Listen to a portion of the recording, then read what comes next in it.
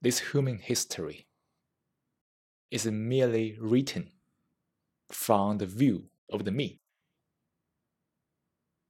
And this me keeps accumulating the knowledge. It keeps acquiring, accumulating, holding. This consciousness is more and more expansive, wide. But the me is still there. No matter how large this consciousness can be enlarged, it is still a fragment, a small corner of the life. In this small corner, the mind feels stressed, depressed, suffocated, confined, lonely, anxious, afraid.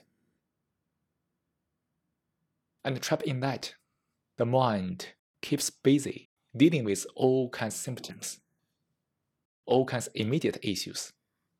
There are so many gurus, so many books, so many experts teaching you how to do this, do that.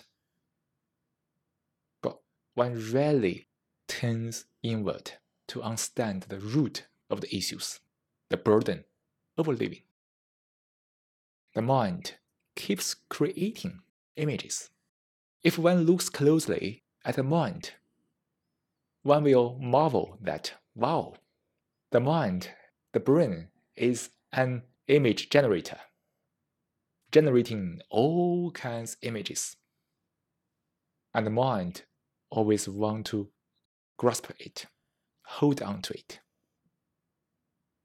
And such a life becomes superficial because it merely deals with all kinds of images. And in such superficiality, the mind just wants to express all kinds of self-expression. Because for such a mind, the self feels its existence only in the form of images. In other words, me is merely a bunch of images. That's why this world is so chattery, isn't it?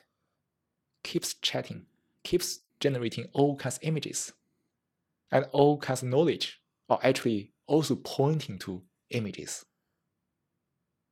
Even our body sensation is also converted to images. And we use the image to trigger the body sensation. Like the pornography, the sex industry, all kinds of images, all kinds of videos. The mind relies on images to stimulate. And such a mind, which is trapped in images, the body sensation is also hijacked by images. You see, this is the burden of life.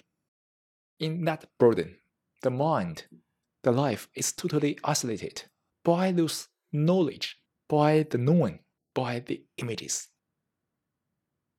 And such a mind never tastes what is an authentic life like.